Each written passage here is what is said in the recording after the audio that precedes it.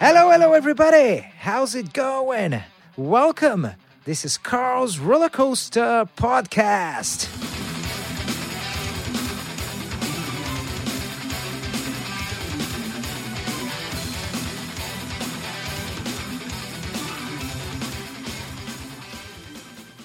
All right. Hello, Dan, my beautiful friend. How are you doing? Welcome to the roller coaster. Oh man, I better buckle up, huh? Hey, Carl, how you doing? Very well, brother. Very Good well. to hear your voice, buddy. Sweet. I know. It's been a while, hasn't it? Jesus. Do you remember that? It has.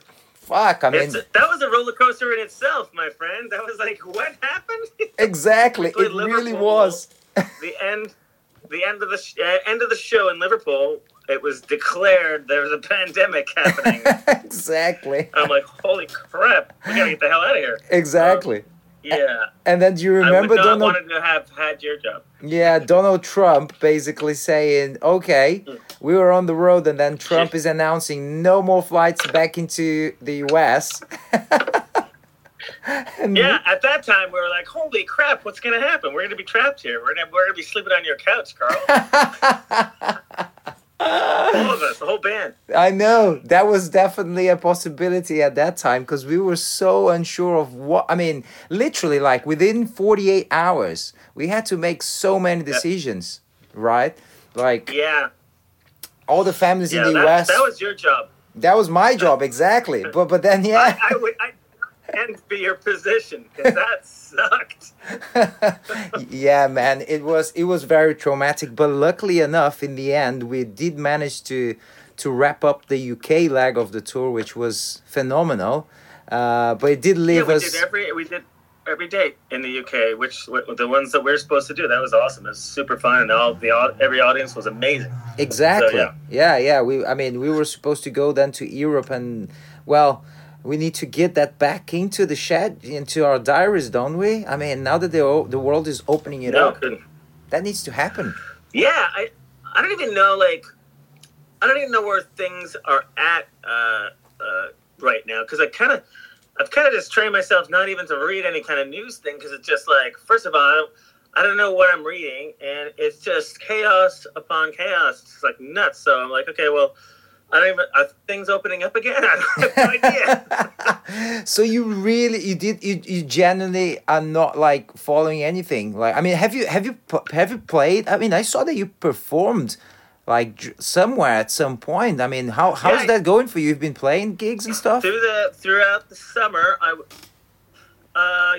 just kind of calls have come in. Like I got a call from the Drills alumni drummer list. Our buddy Brent Fitz, he called me to do this thing because his buddy Darren Moore has a band called Snake Oil, and it's a cover tribute act it tributes multi acts. It's really entertaining. So throughout the whole summer, just fly dates. They're all in the States, but every weekend I was like playing with that. It was so fun, and it was.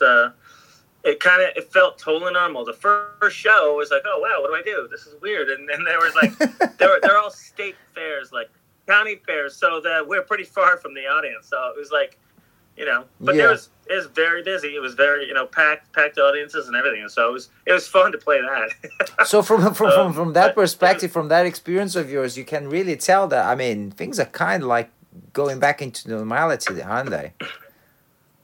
Yeah, that was like.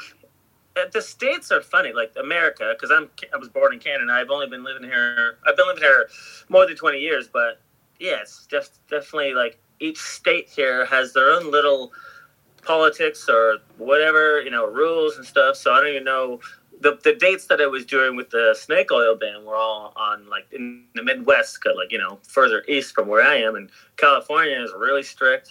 That's where I live, and about certain things like not going out and all that kind of whatever. So that's where I'm like, I don't even know if I'm hearing any kind of news, where it's coming from and what is it legit? I have no idea. So yeah. How was it for you? Like after, like, well, we were, like we were saying, we were together in March 2020 when the world literally shut down in front of our eyes.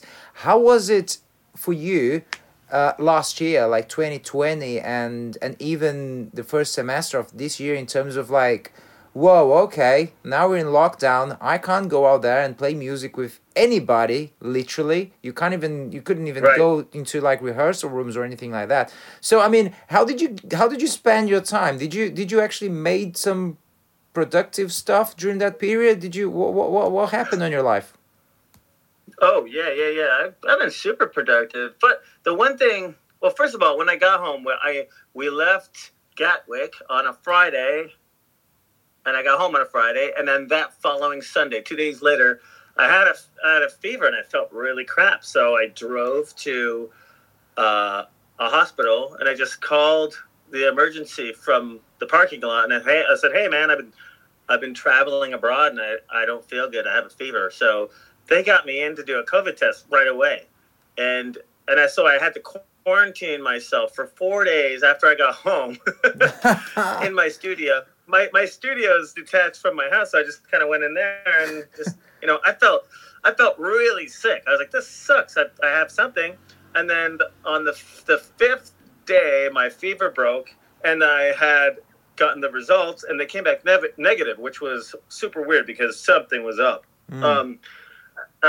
So, okay, then everything went back to normal. And then a couple months later, I was playing this event that I needed another like COVID test. So I got the immunity, the blood test on your finger. Mm-hmm. And that turnaround is like 20 minutes. So I did that, and I got tested in there, and they called me back in 20 minutes and said, okay, you're negative, but we can tell from your blood test that you had COVID. Wow. Back in March. They were like, no, there's no doubt about it. And I was like, well, that makes a lot of sense, because I felt crap. Like it was like, I could tell, you can tell when your body has familiar things, like that's the flu or that's a cold or whatever. This was nothing like I had before. This was horrible. And it just kind of went away. So when the second test, a couple months after, when they told me, they're like, oh yeah, well, you might have gotten tested too early in March and it wasn't detected, but now you are immune to it.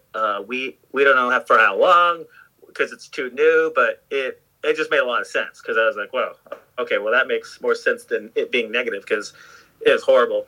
Mm. So that was that little introduction into the COVID world. But yeah, it was crazy, because I mean, I remember you guys like talking about it on the, I think it was on the WhatsApp group, like on the week after, about all those events and testing negative, but still feeling really weird, because I myself, on the following Monday, so you guys flew out, like you just mentioned it, on Friday.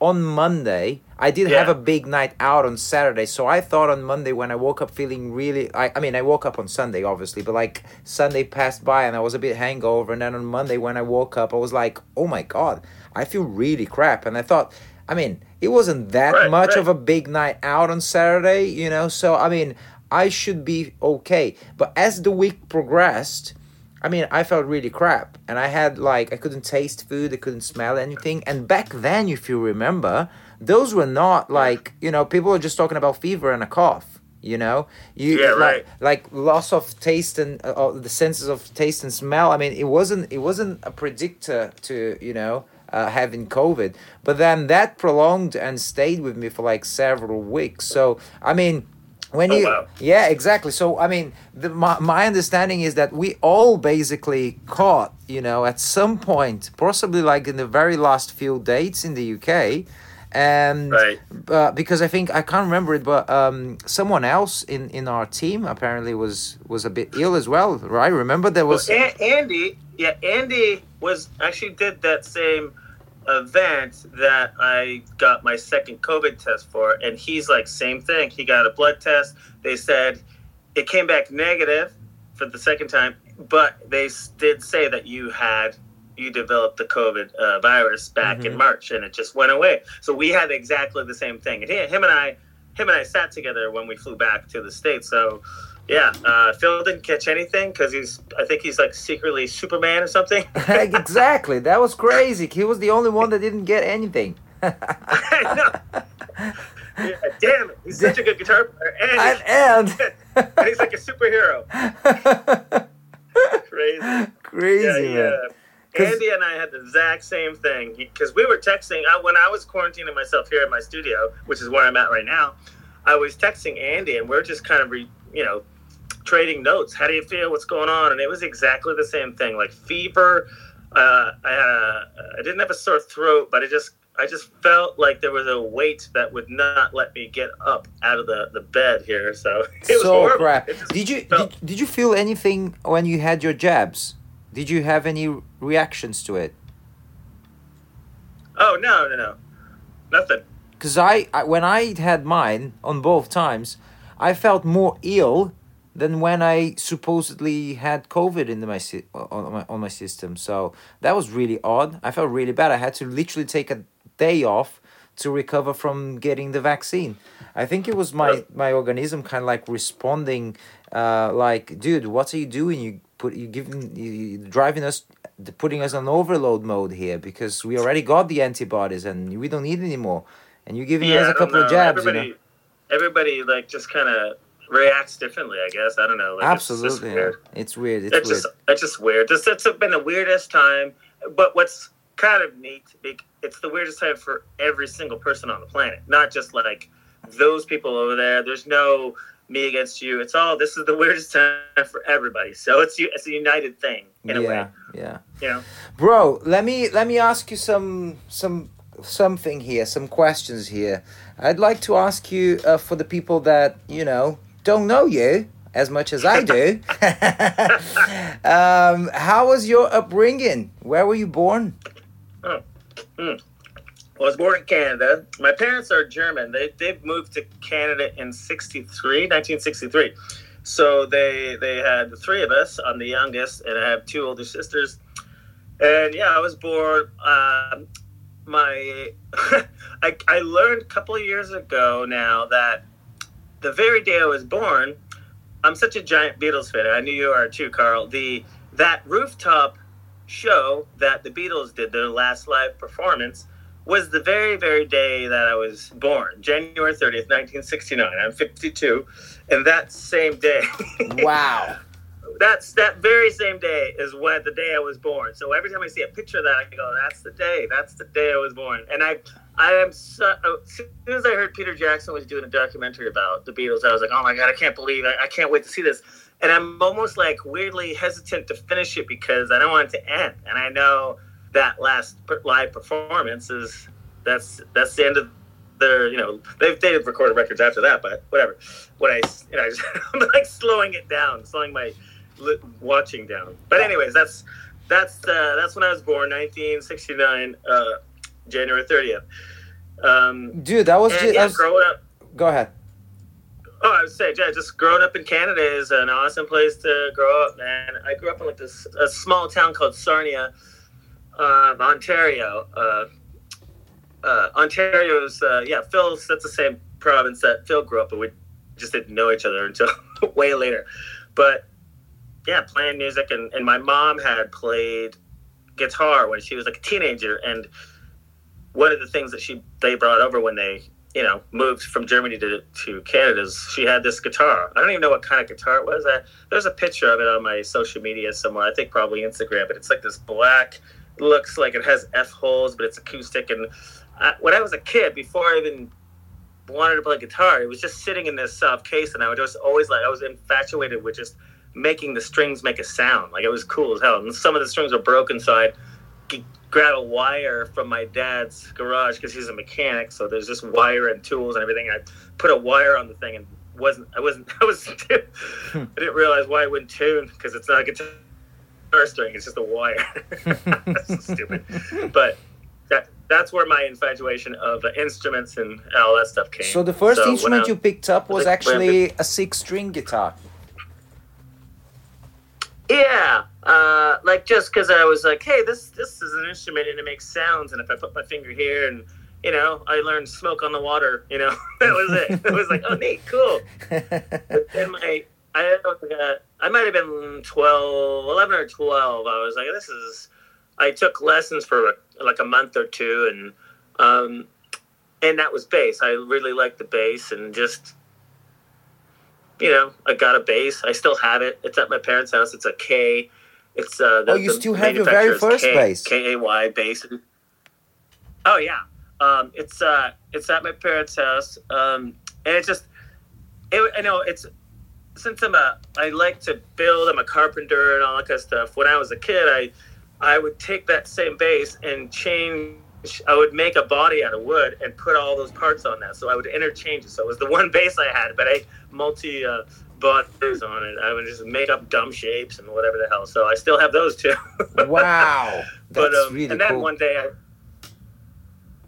I realized, hey, I still have all the pieces to this thing. So I kind of put it back to semi-normal. So it's it's almost unplayable because at one point I pulled all the frets off just to be funny or whatever the hell.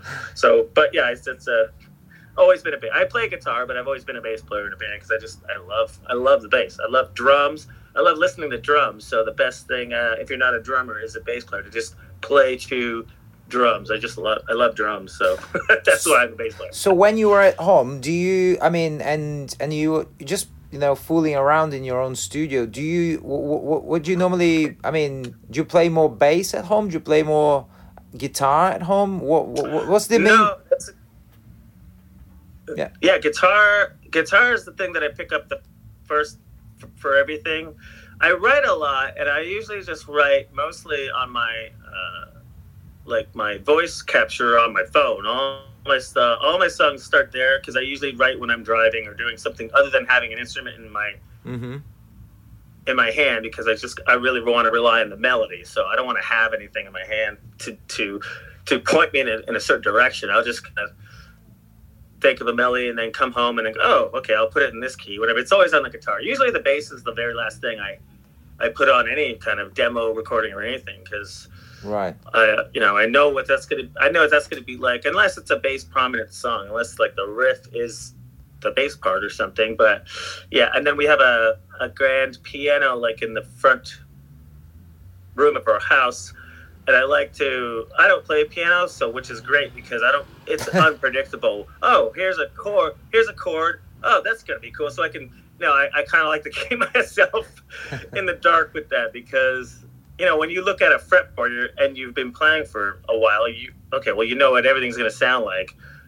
So this is coming up with riffs or anything like that, or just writing on piano is fun because I don't play piano.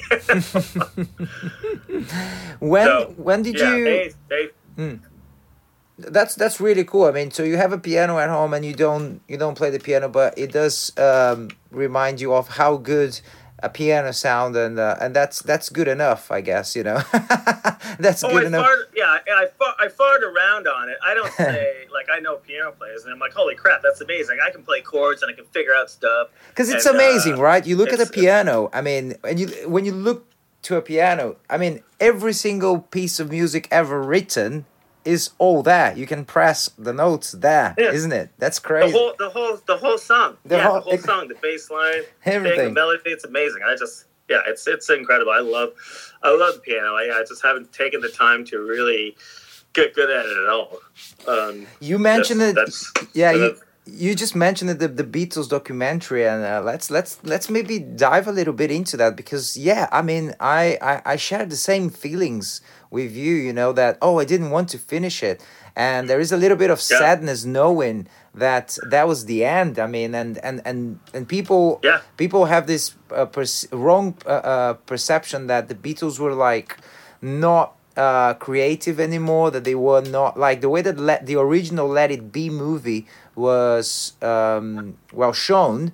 I mean, it gave this bittersweet taste of oh my God, what happened to these guys, and it's so good. I felt so privileged to have the chance that these guys were so I mean, they were so ahead of their time in every level Yeah. that they actually Yeah. did something that, I mean, it's kind of like nowadays it's just so normal, you know, to do it. But what we forget is the fact that there were like massive cameras around, film proper real roll camera films, you know, filming them Yeah. like in the studio, the whole thing, doing this documentary, which is something very, very normal for any artist to do it nowadays. But we don't have that kind of thing from any other artist, if you think about it, from that time, you know. And the Beatles, right. they were not only pioneers in, I mean, honestly, I tend to say that they literally were the pioneers in everything, because they were the first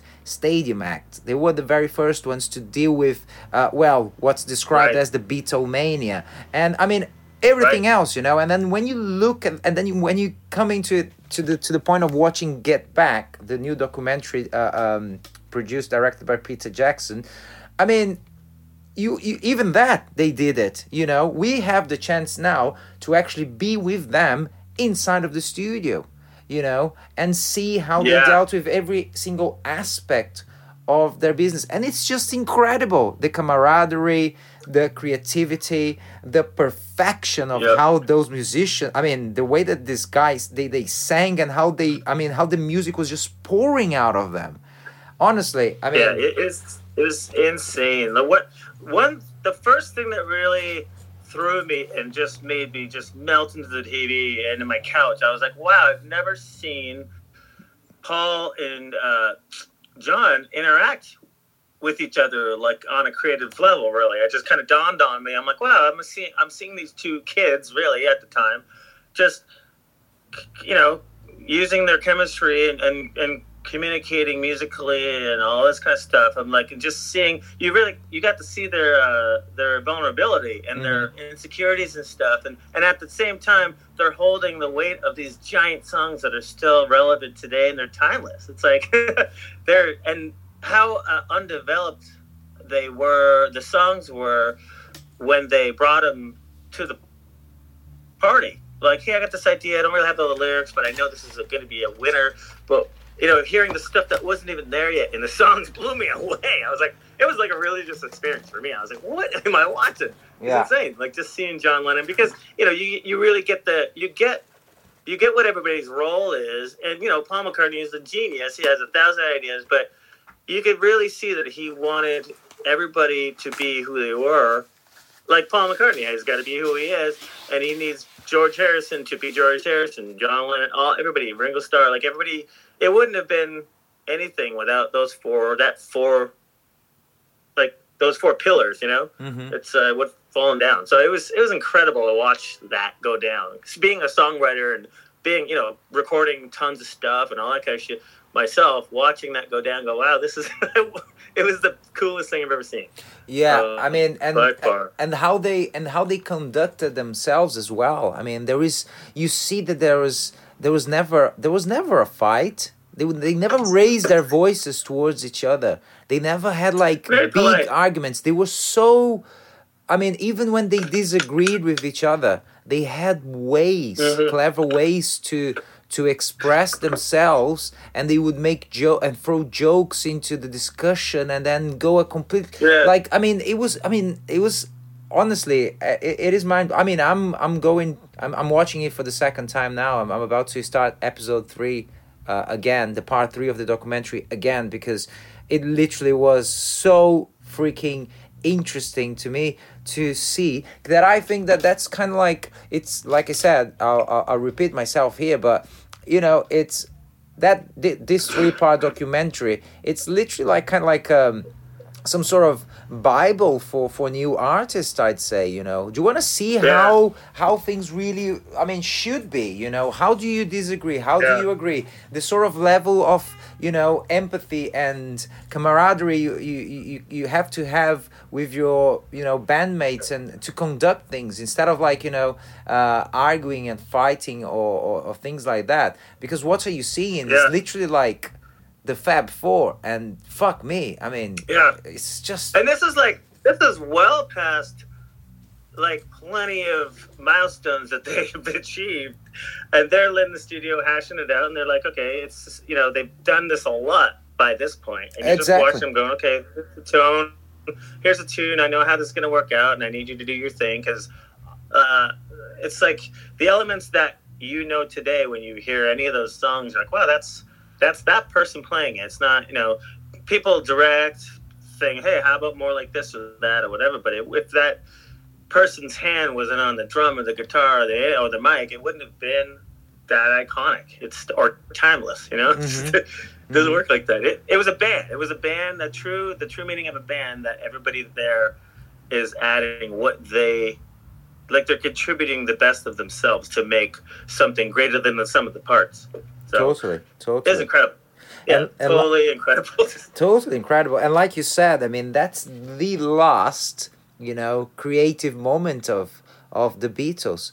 You can only wonder and imagine what was it like, in the studio when they were recording, anything up to, Sergeant Pepper, because people say that during the White Album recordings, they were kind of like already doing their own thing, but up to Sergeant Pepper, like they were still like pushing the boundaries to an extreme level, all on the same page in terms of composition and ideas, and it's pretty clear that obviously Paul McCartney was kind of like always in the forefront of in terms of the content and how we're gonna present ourselves and things like that, but John was very much into it as well. I mean, honestly, it's like you said, it's, for me, it's just like one of the greatest things I have ever seen. It's brilliant, absolutely brilliant. I like when George is like, all right, I'm gonna leave the band, and John's like, when? He's like, right now, see you later.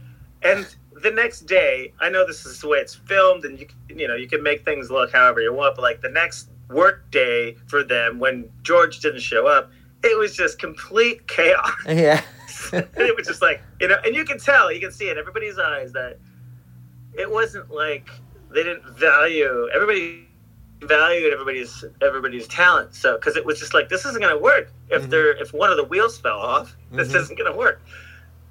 Yeah, it was funny to see how chaotic it was. Yeah, I loved it. It was, I mean, the way that they like conducted everything. Instead of creating absolute chaos out of those situations, it was always calm. It was always tranquil. I mean, every single move that they did, that with any other act, it would be like chaos, and people would stop showing up in the studio, for example, or would have massive arguments, or would speak badly on people's backs and things like that. That wasn't happening, and I love the way that for example, the crew was there. The very inner circle of the Beatles. So who's part of that? Oh, you get the tour manager, you get the producer, you get obviously the camera people, you get one roadie who's always there. You get all, obviously then the families, the girlfriends, the spouses coming, and it's just, I mean, all of that. I mean, Mal, their tour manager, road manager, as they used to call it, like writing the lyrics for them, right? Because I mean, crazy. Yeah, that's another thing that blew me away. Is like the amount of people that were around them while they were creating like genius, like timeless songs. I'm like, all of them know how to tap into their own genius. I know. That would distract the shit out of me. I'm like, oh my god, everybody get the hell out of here. Exactly. I mean, for one, honestly, Yoko, right, next to John, but like it's not like, I mean, she's in the studio watching that. She's inside the band. She's sitting. I mean, why? It's like an extension of John. And exactly. It's totally like a normal thing. It's like, okay, everybody talked to everybody totally normal. Yoko just seemed like she was content to sit there. I'm like, okay.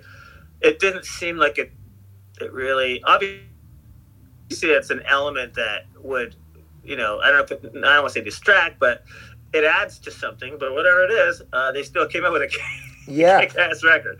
Didn't matter. The thing is, with the Yoko subject, I mean, there's two things that I observed. One was she's sitting there, but John, he never interacts with her.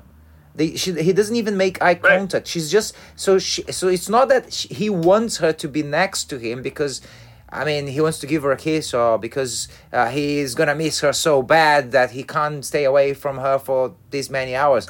I mean, they don't even interact Right. with each other, and she on the It doesn't seem like that's important. It just seems like they're connected. So that's where they. You know what yeah. I mean, I don't know. It's just it wasn't as odd as I thought it was going to be when I saw that. I was like, oh, they're just like two people as one, really.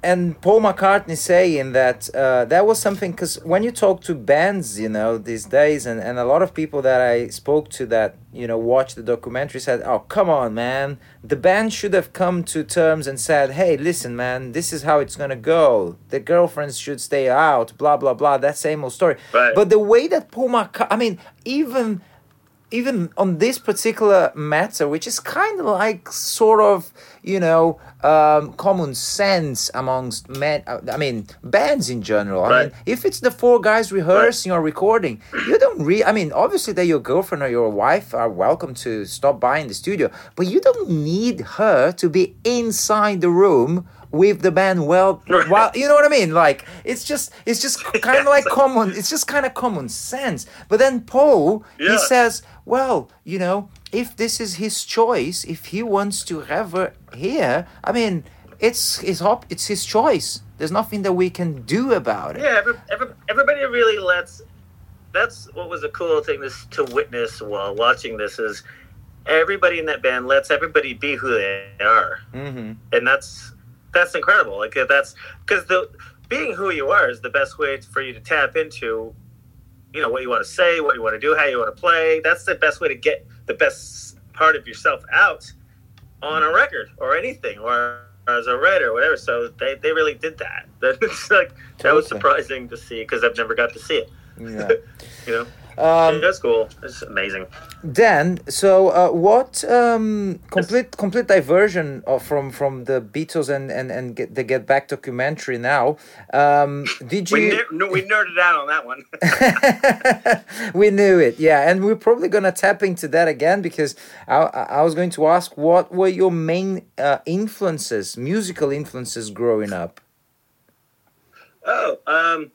That's a good one. Since I was really into bass and from Canada, Rush was like a giant inspiration. Rush and Geddy Lee, his playing was just crazy. Like my first Rush record was Moving Pictures, and you know, according to them, that's their pop record.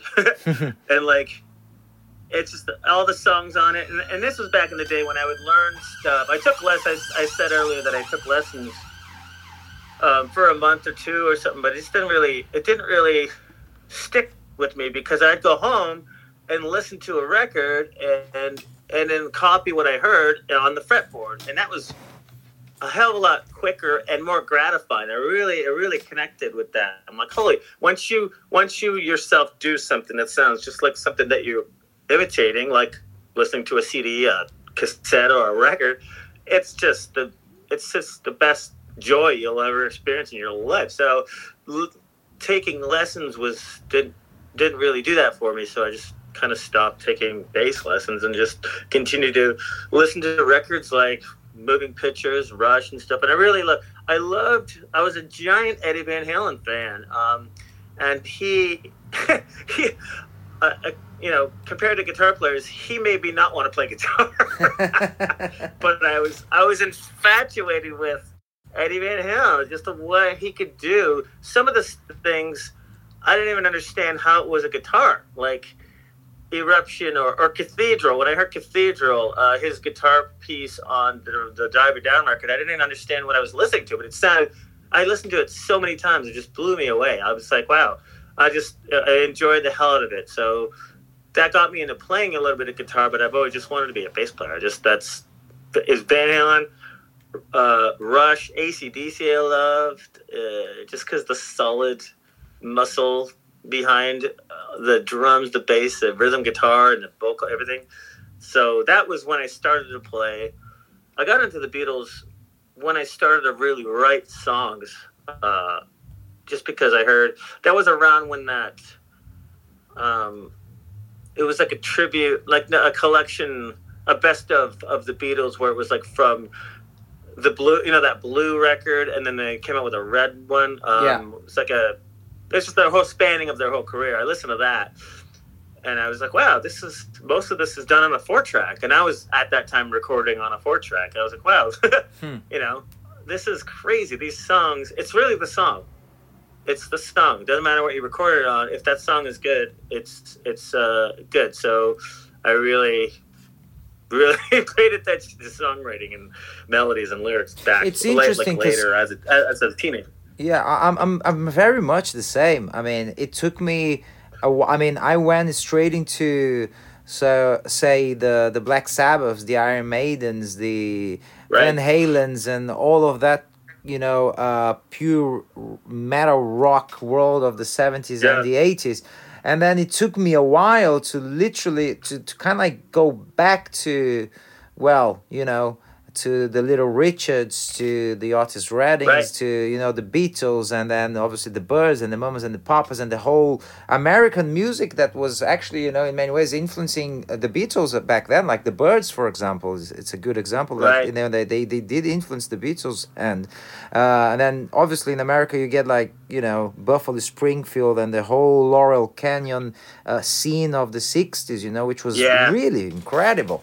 But that took me a long time to kind of like, okay, all right, now I get it, and it just same here. And for me, to be honest with you, it's been delightful because it's kind of literally just discovering all this music that when we were growing up, it was very difficult to get because you couldn't buy all the records, you couldn't listen to all the tunes, you couldn't see all the stuff and all the videos.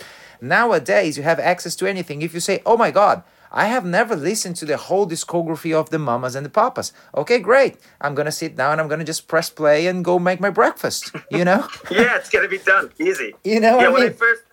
When I first started playing my instrument, I listened to things that were, I listened to the instrument that I was learning.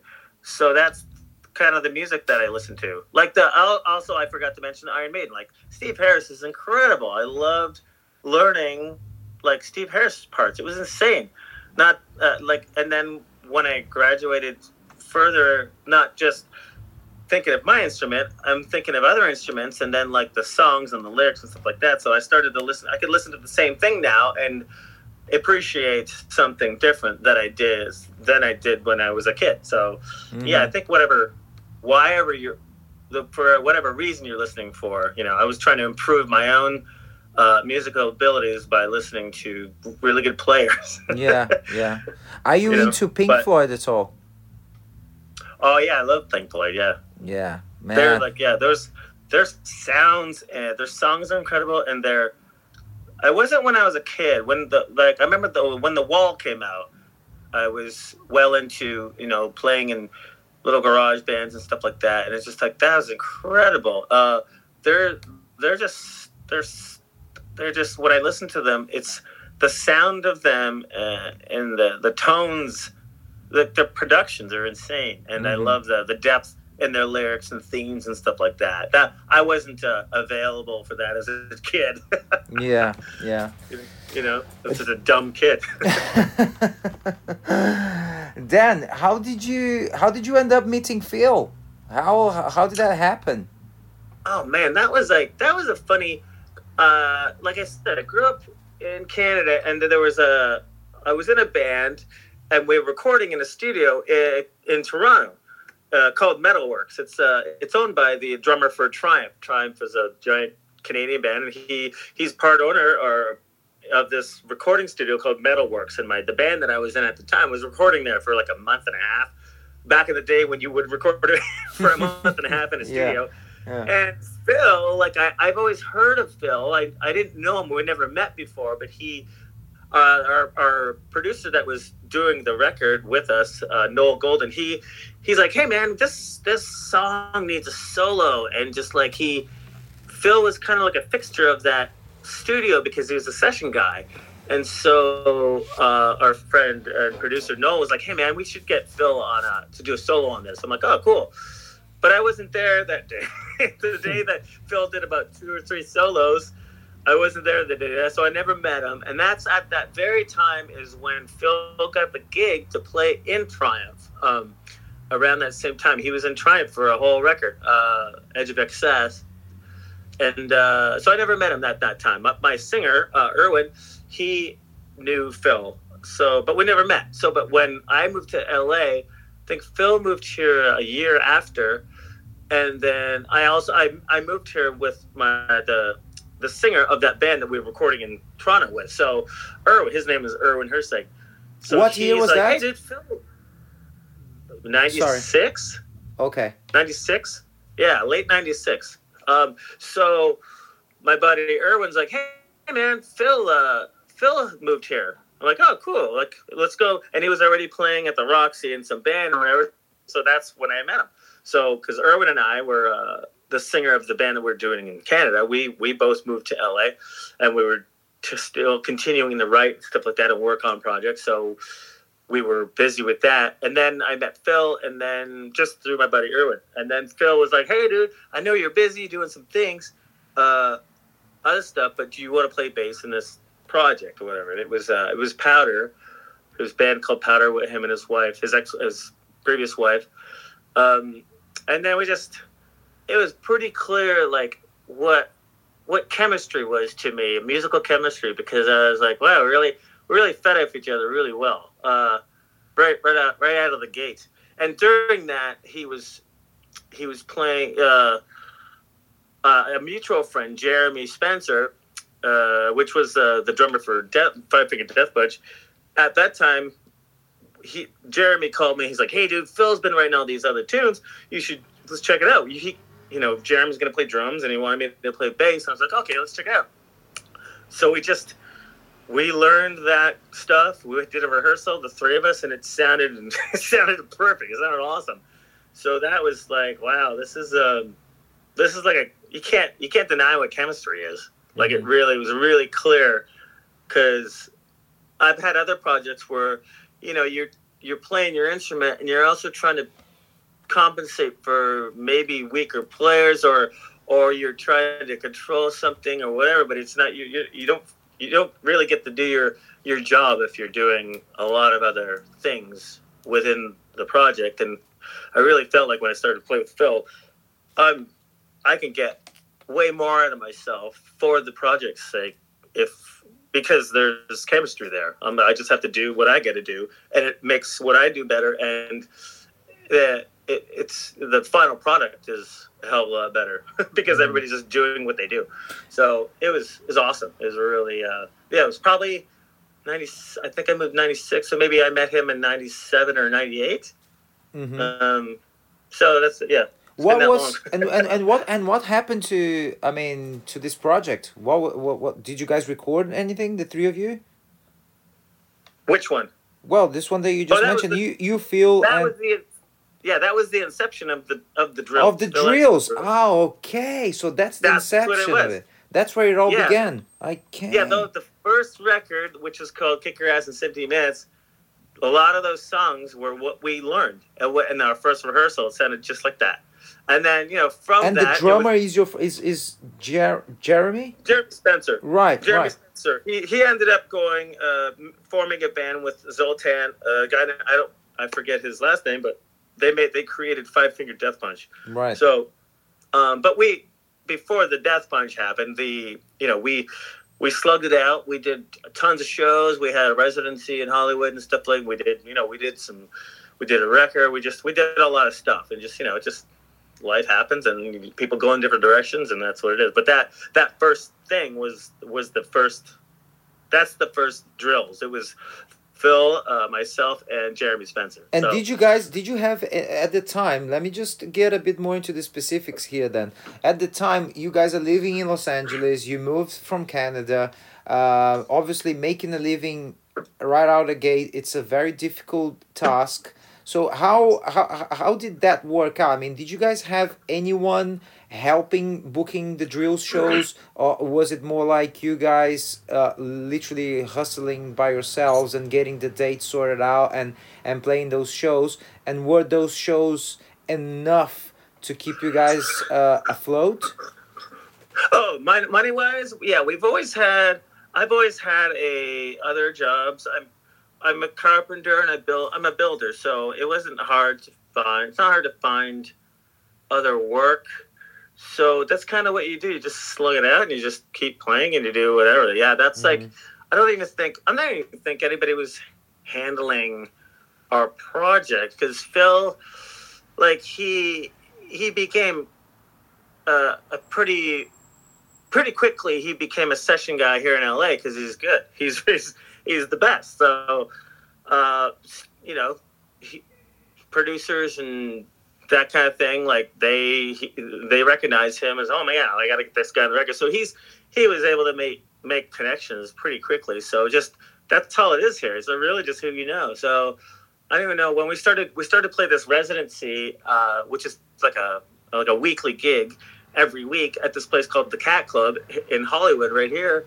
And I don't even know how that happened. Like Phil's like the ringleader of the drills. So he just, he's really able to pull favors and ask and do whatever. I've learned a lot how to even just treat like, people on the road or business people or anything, just by watching how Phil, like, he's just, he's the real deal. So we didn't really have anybody backing us. We didn't really do tours much. We played around the town a lot and just, tried to do this and that and whatever. And then, so. Which brings us to, like, fuck me, as soon as we got, the tour that we were on, that was, I think, correct me if I'm wrong, but I think that was going to be, in terms of dates and places and people that the Drills was performing to, the biggest one that the band had done, right? Oh, yeah. Yeah, we did. We've done, that was our third time in the UK, I think. But this was, obviously, Phil, being the guitar player for Bon Jovi, has opened plenty of doors. People know he's more recognizable name. His talent's always been equally as incredible as the first day, but now more people are recognizing him. So that opens doors for what we do. And it's been great. So yeah, that we were able to play some bigger places and just like it, it's hard. It's so funny because since we're not really handled by anybody, we have a manager now, Bobby Collins, with Primary Wave. Before that, it was really just talk, like a text or talking and saying, "Hey, we're cool." And one thing I always remember, like, that Phil had said, we were playing some bar, and he's like, "Man, it's so funny here in LA because this is where we were." He's like, a lot of musicians and bands and stuff, they complain a lot, like, "Hey, man, like it sucks.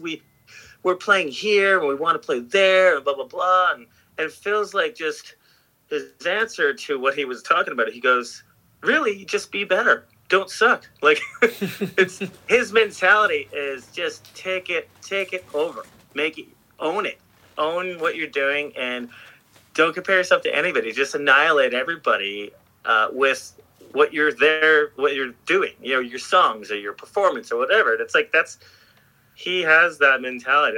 That's his thought process, and that's why he's never complaining about wishing he was playing some other place, because it's like that's guy. He's taught me a lot. Like, just that's. Did you like Bon Jovi before he joined the band? Was Bon Jovi? What I'm trying to ask is, was Bon Jovi a band that you like listened to and then you kind of like liked? Oh, well, I haven't heard a lot of his records within like the last 10 or 20 years. I was a huge fan as a kid. Like when he first came out with 700-800 Degrees and Slippery When Wet and all that stuff, I was a giant fan. That was all like that's the stuff I was listening to. Bon Jovi, Motley Crue, and all that stuff. So yeah, I was a huge fan. I just kind of went and started listening to other things. So I wasn't really sure what Bon Jovi was up to, like record wise. I hadn't heard much material, but I don't think it's an accident that he's still relevant and successful and playing out of all those '80s bands, he's still up there because he works his ass off. He's a busy guy. He's super talented, and not just as a singer, just as a businessman. So it must have been a big. Sorry to interrupt you, Dan, but it must have been a big moment for you seeing Phil for the first time with Bon Jovi. I mean, do you remember the first time that you saw him playing with the band? It was crazy. Well, in person, yeah, it was here in person, LA. yeah.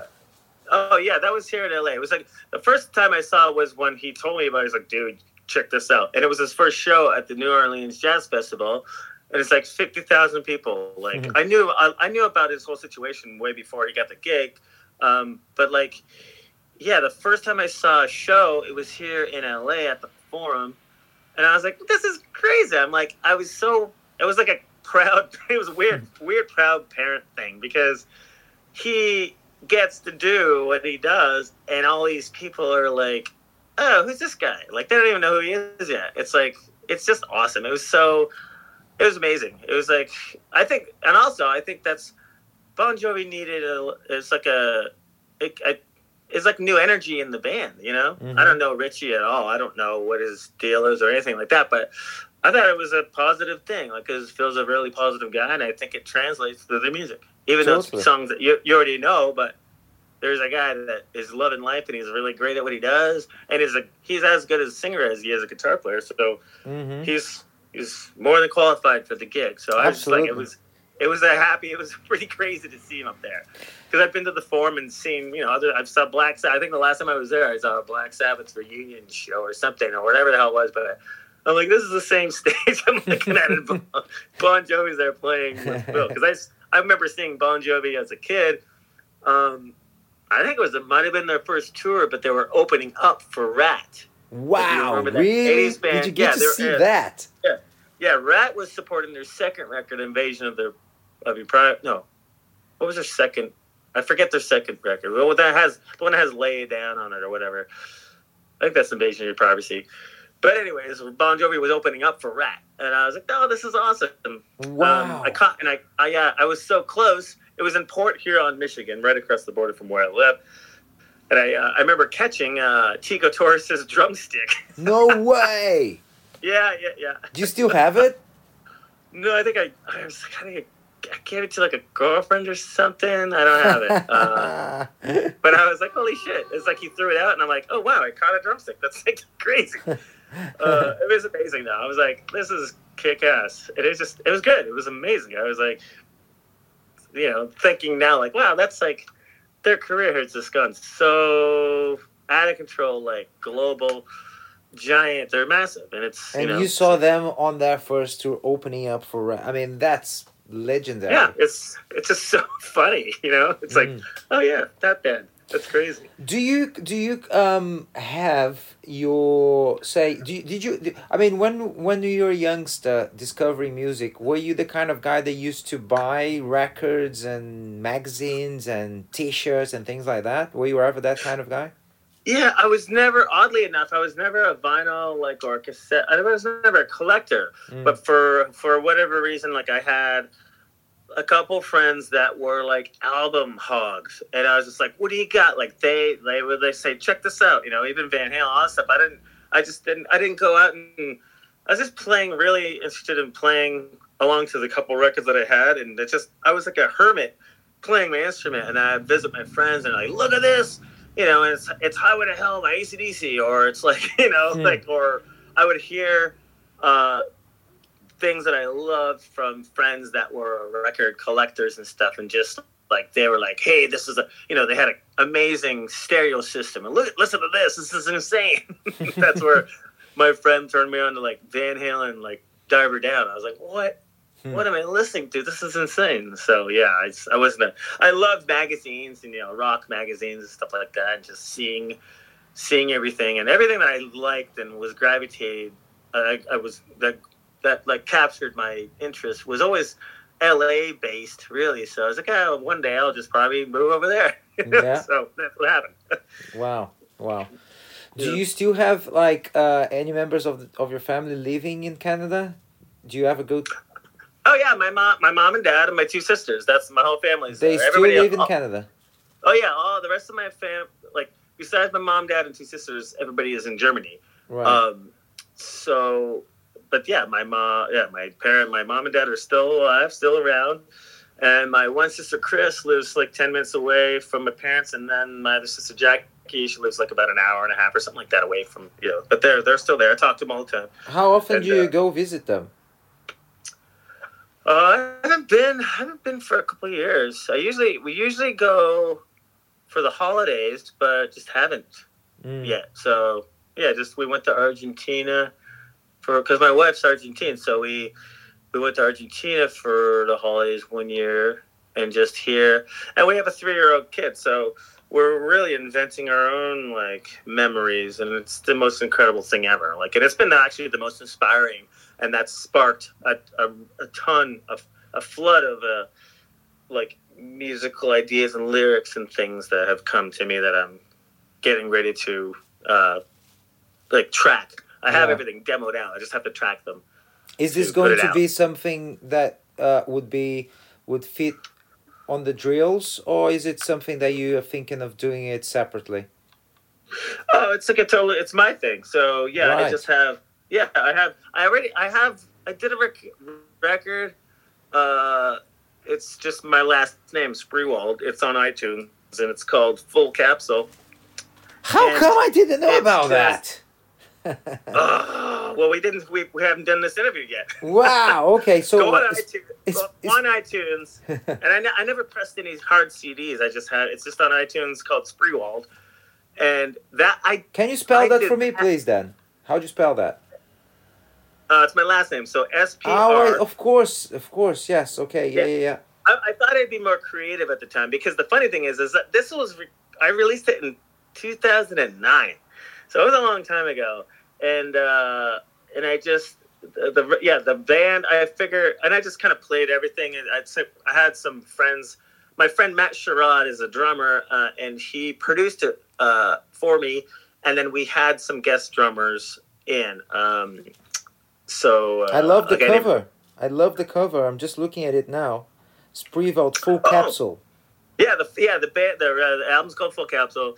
Yeah, that was a weird time because within the recording process of that, my father-in-law, my wife's dad, had passed away, and we were there the very last day when it flat-hands, the machine flatlined, and I was like holding his head, and my wife, her brother, and the mother were on the other side of the bed, and I was like, wow, like he's just like a person, it's just like a container for what they are. And he was like, Nestor was like the nicest person on the planet, and then when his body was like just left and the personality was gone, it just like that's where the title came from, Full Capsule, because he was when in life you're just a capsule full of life, and when you pass that, the capsule is just left, you know what I mean? So it's just, it was a crazy,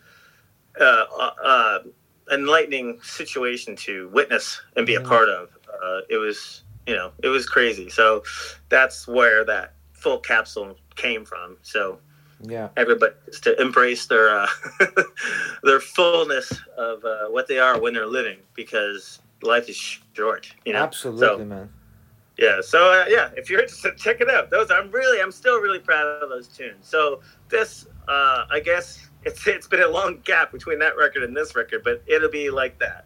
Nice, man. That's really cool. No, I have just downloaded, and I will certainly be listening to it. Yeah. Thank you. And this is something that I had to prove to myself. So it was like I was always a songwriter or a co-writer, and I was never the singer. So I really wanted to put something out at the time to prove to myself, like, well, I've like, I need to sing these for myself. So it was the first time I was ever a lead singer, which is super odd to me. So, but I, like I said earlier, I've always played guitar and bass. So I played the guitar and the bass and all the vocals. And my friend, Matt Sherrod, he played some drums. Randy Cook played some drums on a couple tunes, and a friend called Erez Gannett played some drums on some tunes. So it was fun. It was it was really a good time for to put that out. So this following up of from Full Capsule, when do you already foresee a time frame for its release? When do you think you're gonna have everything tracked down and ready to mix and master? Yeah, I that's a great question because I have I think I have one more song in me. I don't. It isn't out. I don't have it. Like I don't have it yet, but I want one more tune that when you have like a taste for something, you're kind of hungry, but you don't know what it is. That's what this feels like. Where you're like, I think there's one more tune. So, but other than that, I'm getting ready to track the drums for 5 tunes that I have already. It's just going to be like a 6 or 7 song like EP type of thing. But still, it's kind of the same thing as with that Full Capsule. This is important for me to put it out for myself, and of course, it's it means a lot to me. So I'm hoping to release it next year for sure. Like I'm the creative process and the get it done process are not that similar. When I'm creative, there's no guidelines or anything, and then all of a sudden when you really need to get stuff done, you have to shift into almost like a business mode to like, okay, everything's black and white, nothing's gray, let's just get it done, this is the thing, I've already decided, this is the idea, do it. And so I'm slowly shifting to my business side of trying to get it out, absolutely, get it done, and schedule things, like schedule my friend Ryan McMillan, I'm gonna get him he's gonna play some drums on this stuff, and we found a studio. It's not gonna be, I think we're gonna start tracking early January, and just go from there. And I have a home studio, so I can track everything else here that I need. So we're just gonna get the drums at a studio. Yeah, because I don't track drums in my own home studio, so. Yeah, that's gonna go from there. I'm really, really hoping to release it next year for sure. Like that would bum me out if it's not. Oh, you will, man. You've got definitely. You will. If there's one song missing only, and you're nearly getting the whole package, like the whole, all of the songs like ready to go. I mean, definitely put a target down as something that you have to have it out there next year. Which brings the question, like, what about the drills, man? Have you spoken to Phil recently? Is there anything that you guys have in mind going on? What is that? Tell me, is there anything going? Yeah. So I talk to Phil all the time. We talk all the time, and or text or whatever, depending on what's going on. And he's been busy with another thing called Kurt Dimer. So, and then he's got Bon Jovi stuff. At the time I was offered to do that tour with Phil, because he's the MD of the Kurt Dimer project. I had played songs on Kurt's record, and we did 2 videos and stuff like that. But I just, at the time that they wanted to go on tour, they were opening up for Jeff Tate. So it wasn't, timing wise, it didn't work out for me. So I had to pass on the tour. But he's been doing that, and then we still have volume number 2 to release. I just think Chris is like. Has mixed almost all of it. It's that guy's another busy guy. It's a gift that the guy's involved in the drills, because he's such a genius mixer, and he has the greatest ears. So we're doing that, and just COVID has really thrown a wrench, and everybody's like, nothing's predictable. So.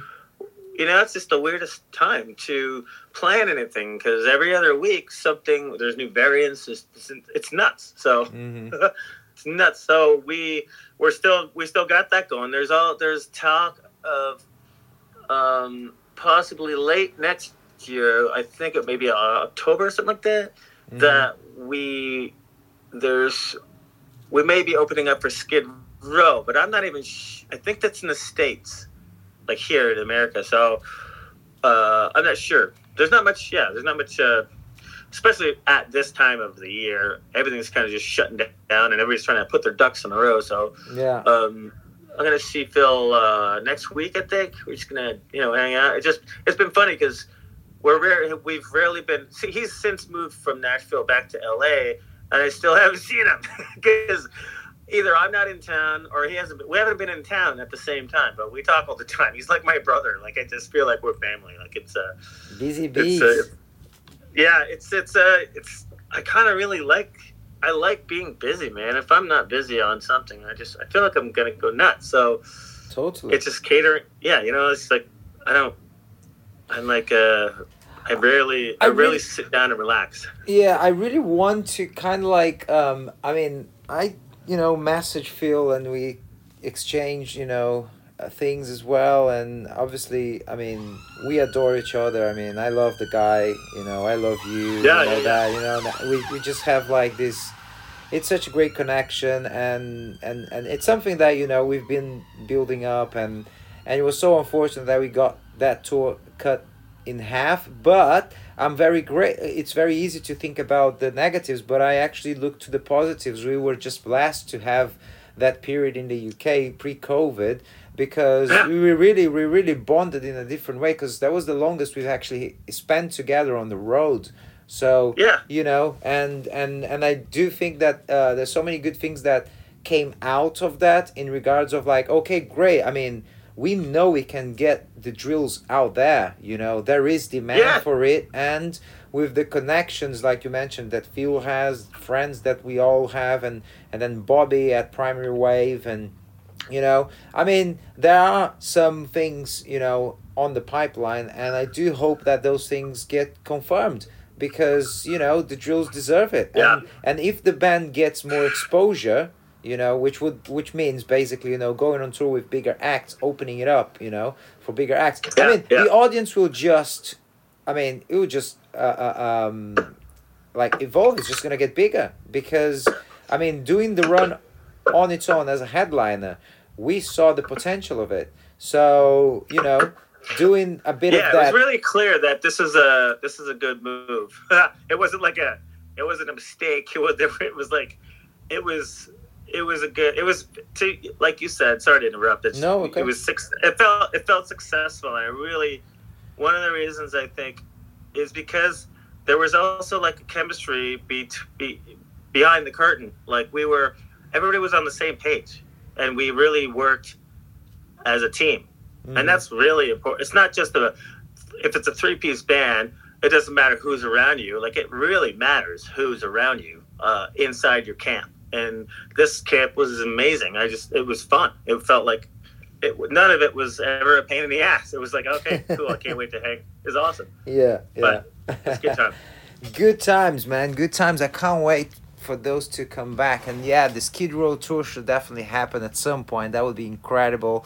Yeah, I think so. Yeah, and then get back to some like headlining dates as well. I think it's totally doable, totally on the cards.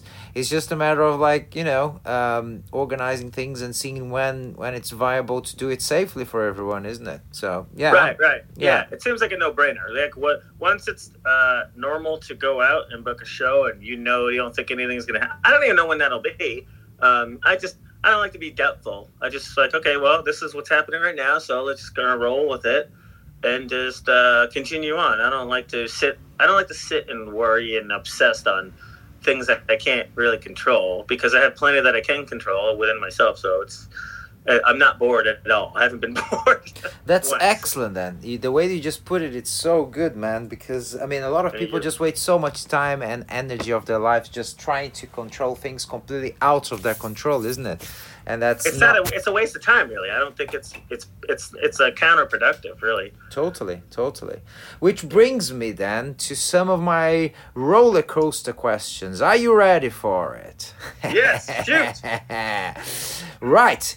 Do you have or follow any morning routines? Oh, just a lot of coffee. Coffee is the first thing I get up, stumble on the way to the kitchen, and it's just like make the coffee, and like I feel like nothing starts until I have that. I still want to have the coffee that Phil's drinks all the time and is always wearing the t-shirt. I've never had that, but apparently it's a damn good coffee. Death Wish coffee. Yeah. That's the one. They sent me a giant bag of that. It was awesome. Yeah, I really, really want to try that. I mean, the way that you both promote that. Woo! Do you cut? Do you is that like a limit for you in terms of caffeine? Do you stop at a certain point of the day, or you don't have any problems like sleeping after drinking coffee, for example? Well, I don't drink coffee after like in the noon, like after noon or 1 o'clock or something like that. I wouldn't want to have a coffee. Just like it, just kind of it Mm-hmm. starts my day, and then I just continue on with other things. Just I don't feel like drinking coffee like right now. What Right. time? I don't even know what time. Yeah, it's like it's noon. It's almost 1 here in LA, and I wouldn't want to have a coffee right now. But yeah, just because I would probably stay. You know, it would probably affect me. I wouldn't be able to go to sleep. So Right. Right. Right. yeah. So that's my one. That's my regular morning routine. Okay. Do you drink more than one cup in the morning? I mean, do you? What's the Oh yeah. quantity? So I have this Italian Bialetti coffee. It's kind of an espresso maker, but it's the biggest one I have, and I can get about 2.5 like mugs out of that thing. I'll drink that, and then I'll take my kid to daycare. But before we go to daycare, he's 3, so we'll go to. There's a my grocery store that I go to has a Starbucks in it, so we'll go to Starbucks, and that's my way of coaxing him out the door is because we get banana bread or lemon bread or something at that Starbucks. Mm-hmm. And so when I'm getting his banana bread, I'll also get a coffee, and that'll last till about 11:30 or noon, and after that I'm done. But that's a Excellent. lot of caffeine. It really sure is. Yeah, Uh, yeah. Man, are you a spiritual person at all, or do you? I mean, do you have any particular beliefs? You cut out. Say that again. Are you a spiritual person at all? Oh, I guess so. Not in one type of belief or religion. I really appreciate like uh, like Buddhism and just yeah, nothing. I believe of the law of attraction and stuff. I don't go to church. Like I don't follow a certain religion. I think I like a lot of tidbits of everything. Really, I've never been a good Christian or a Catholic or like that, but I don't have a problem. I've only kind of being on the outside of things. I think I'm pretty I meditate quite often to because I do believe in the law of attraction and being you're not in the universe is in you kind of thing. So that's where I guess I'm spiritual. If something's bothering me or if I want to just clear my head, and if I can't do that with music, I'll just sit peacefully and meditate on nothing, just to clear the the junk along my path. So yeah, I guess so. I guess I'm spiritual. Excellent. How often do you meditate then? Is it something that you do regularly? Uh, yeah, it should. There were times where I would do it, 20 minutes in the morning, but I need to get back on that. It's not like sometimes it's once. My biggest strength is my inconsistencies, which I'm not proud of. So I need to. It's, but I like to own my own shit. So I'm calling myself out. So yes, I used to do it every day, and I just loved it.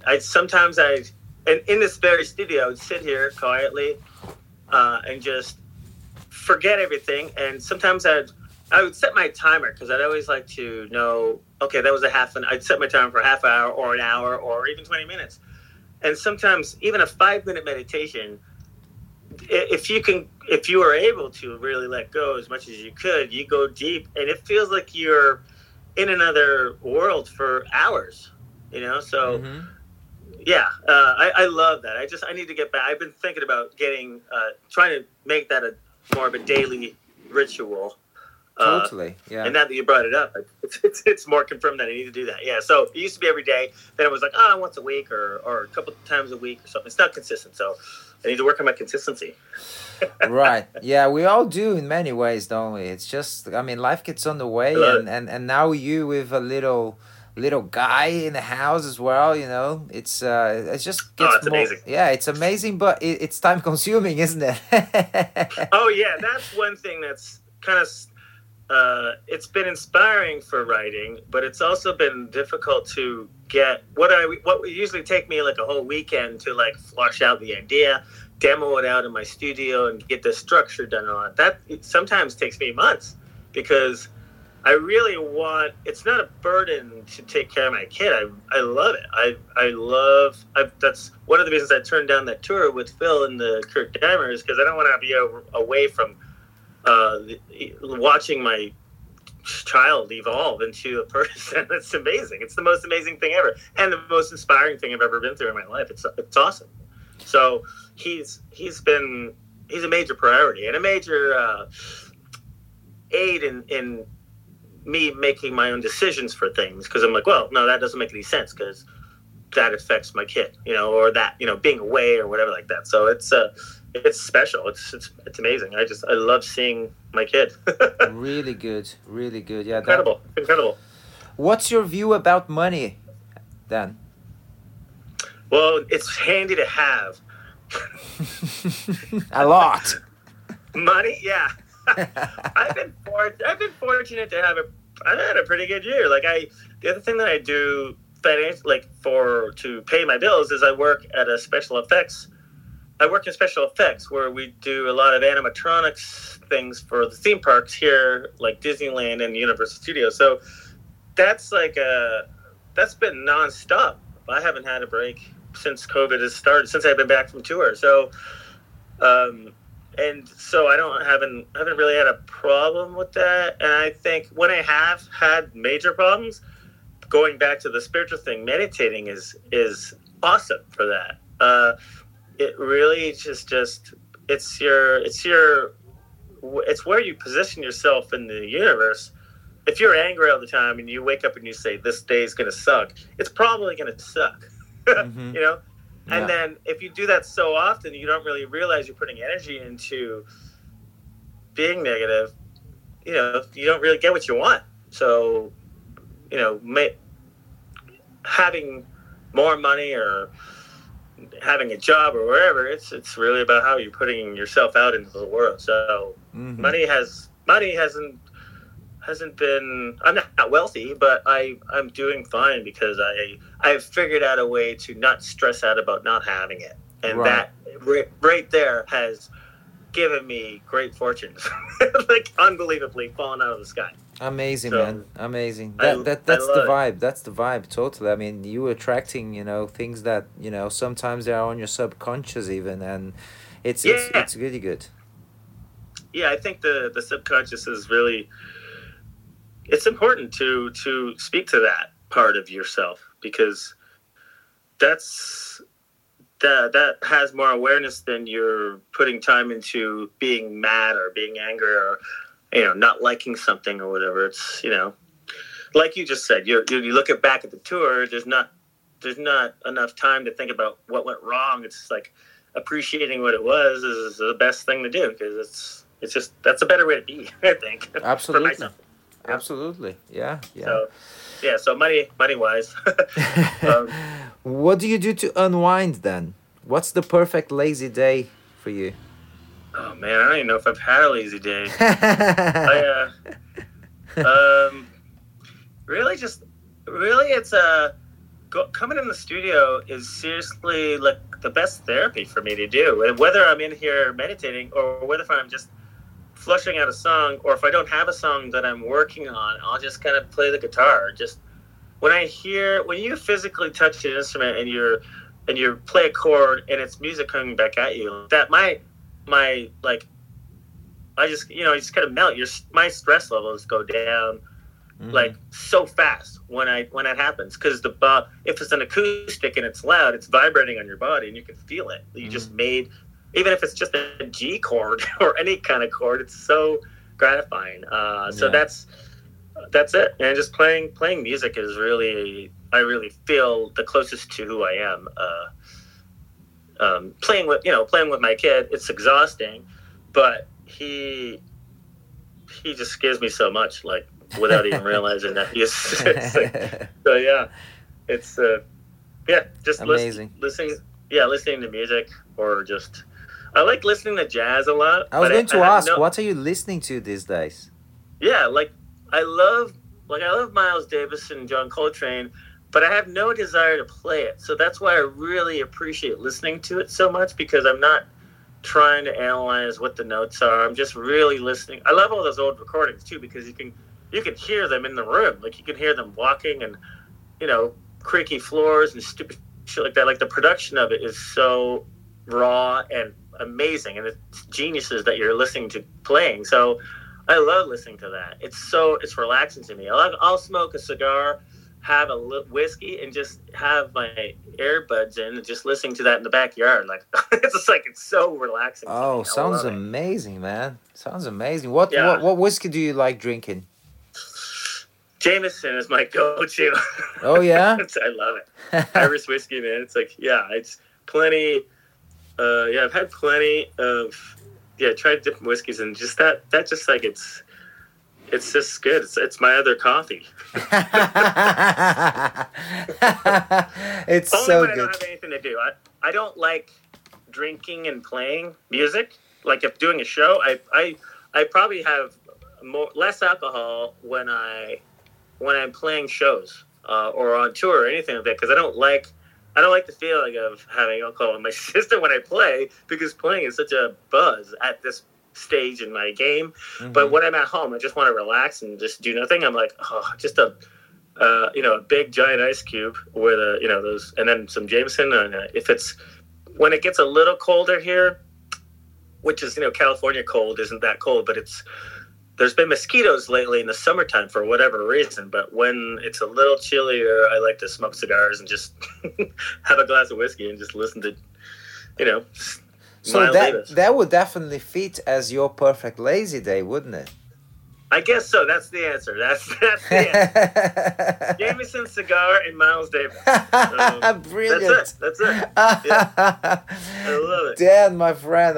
I think that's a good way, man, to wrap up this conversation, which I have a feeling, that we could just go on and on and on and on. If I knew that I had 3 hours to chat with you, I would most certainly have expanded even further on points that we talked here, Oh my God. Beatles just being one of them. I know. We could have carried on that one. I could have asked you so much about it. I was going to ask you, okay, this is going to be then the spoiler for, episode number 2 with Dan Spree.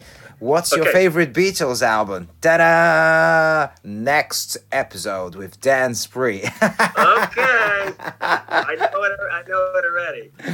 But bro, well, next episode.